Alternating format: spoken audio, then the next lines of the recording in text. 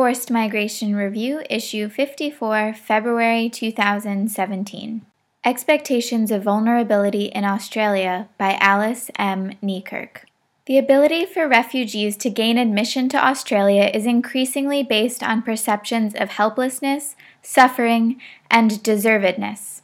One consequence is that men in particular are marginalized following resettlement. The rhetoric and policies of Australia's major political parties have sought to differentiate between refugees and asylum seekers. Asylum seekers are depicted as fake refugees, particularly because they do not mind the queue. Their action, getting on a boat, is framed as an indication that they are not the most vulnerable, but are capable economic migrants and hence undeserving of sanctuary. Actively excluding asylum seekers is therefore considered a necessary measure in order to provide adequate humanitarian assistance for resettling genuine refugees, who have become synonymous with those living for protracted periods in refugee camps and coming to Australia through a managed program. After more than 2 decades in camps, the Bhutanese resettling in Australia represent a global elite of refugees who can access resettlement opportunities. The ability for refugees to gain admission is increasingly based on perceptions of helplessness, suffering, and deservedness.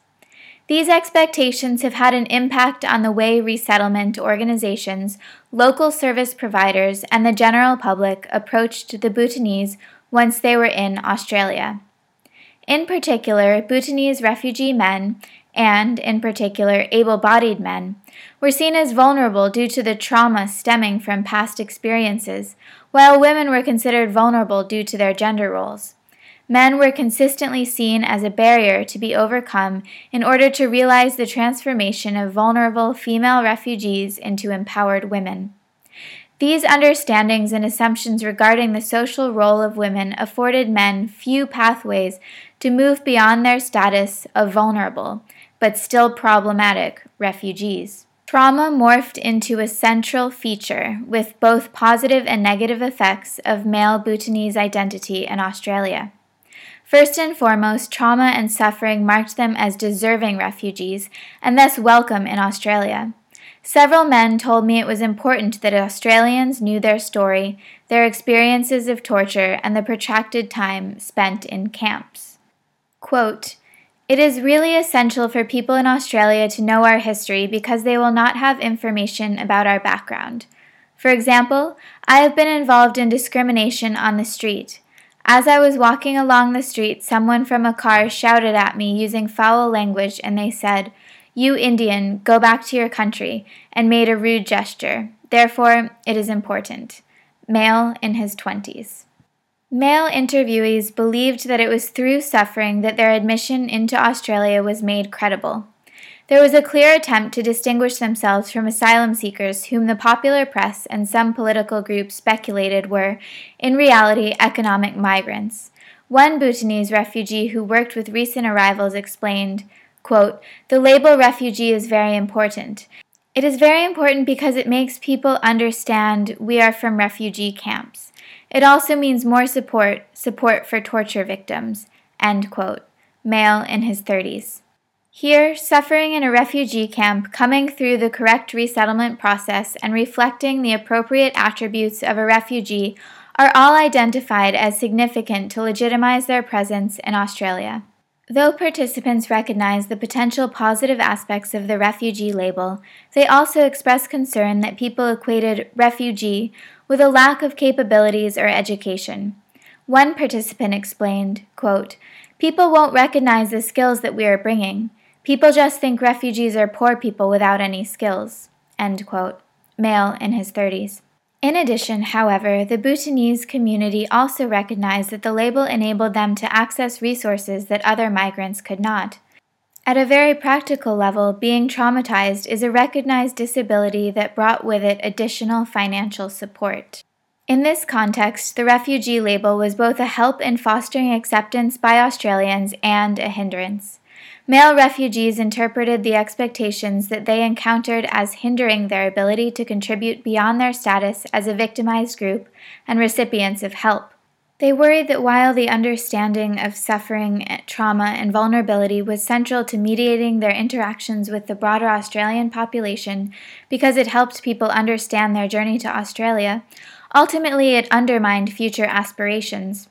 They worried that being a refugee would mean little hope of them being seen as equally capable as their Australian hosts. One refugee man felt that refugee status undermined his ability to fulfill his obligations to his family. This man was in his 40s, had the equivalent of a high school education, spoke English proficiently, and had held leadership positions in Bhutan and in refugee camps. He now volunteered for a local resettlement organization and hoped to one day find gainful employment, but did not think this was a realistic aspiration. He pinned his hopes instead on his daughter, who would outgrow her status as a refugee and be able to aspire towards being a contributing member of Australian society. He, on the other hand, found himself without a role beyond being a refugee the government is helping. The worries of this generation of men, roughly between the ages of 20 and 60, also highlighted the different reception of men and women. Once resettled, women were expected to expand their social roles with the help of various service providers who ran numerous programs with the explicit goal of empowering women. The Bhutanese women participated in a myriad of activities to improve their spoken English and take leadership roles in public situations, and were encouraged to pursue work outside the home. The implicit assumption was that women were vulnerable due to their group's culture. While there were vigorous efforts by service providers to change the role of female Bhutanese, it was felt that men's vulnerability was due to past events and could therefore not be changed. As women found themselves increasingly expected to be socially active and perhaps even employed, although generally in part-time or casual work, men became entrenched in the domestic sphere. Child care is expensive in Australia, and the cultural norms of the group necessitate a considerable amount of labor each day to prepare food. In this context, it is difficult for dual-earning households to function. One man in his early 30s explained his changing role. Quote, "I used to be a teacher in the camps, but here I cannot find a job. Normally, my wife would take care of the children, but she found a job. Our neighbor helped her. Now, I volunteer, but I am mostly the house minder now. I take my girls to school, and I keep everything running." End quote. Male in his 30s. For most men, this was a profound change from the camps where they dominated schools as teachers and the camp's internal management structure. Several men who were farmers reflected that before arriving in Australia, they had aspired to own farms akin to the ones they had in Bhutan. Owning a farm promised self-sufficiency, autonomy, and status. Now they were living in Adelaide, however, they did not think owning a farm would be possible due to both the cost and urban setting. Others, particularly those with college degrees, hoped for employment commensurate with their qualifications. A few men have been able to move into paid employment, mostly with organizations which facilitate refugee resettlement, but these were viewed as exceptional achievements. Paid employment is not the only pathway to social status either in Australia more broadly or for the Bhutanese specifically. However, the men I spoke to consistently highlighted the value of paid work. Eating another man's sweat through social welfare payments was not considered a desirable way to live.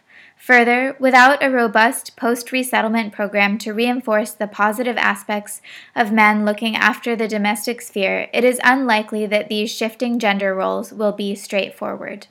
Conclusion. While trauma can have a powerful legitimizing effect, it also reinforces refugee status as primarily victims and can thereby have a negative impact on their ability to engage with the broader population. By expecting widespread trauma, Australia effectively views a large section of the refugee population as impaired. As such, they are not expected to participate in Australia. Crucially, assuming that deserving refugee men are traumatized and thus incapable may function to transform them from political, economic, and social actors and potential participants in Australia more broadly into semi-functional dependents. This is not to suggest that refugees should stop receiving assistance. Rather, a strict migration policy that focuses on suffering and trauma leads to particular forms of assistance that, rather than integrating refugees into citizenry, may cause further alienation from mainstream Australia as dependent, lesser citizens. My interviewees saw themselves as much more capable than this. Alice M. Neikirk, ALICE.NEIKIRK at anu.edu.eu, PhD candidate, the Australian National University, www.anu.edu.au. This article is based on research with Bhutanese refugees in Australia between 2012 and 2014. FMR is an open access publication. You are free to download, copy, distribute, or link to this article as long as it is for non-commercial purposes and the author and FMR are attributed. All articles published in FMR are licensed under a Creative Commons Attribution Non-Commercial No Derivatives license.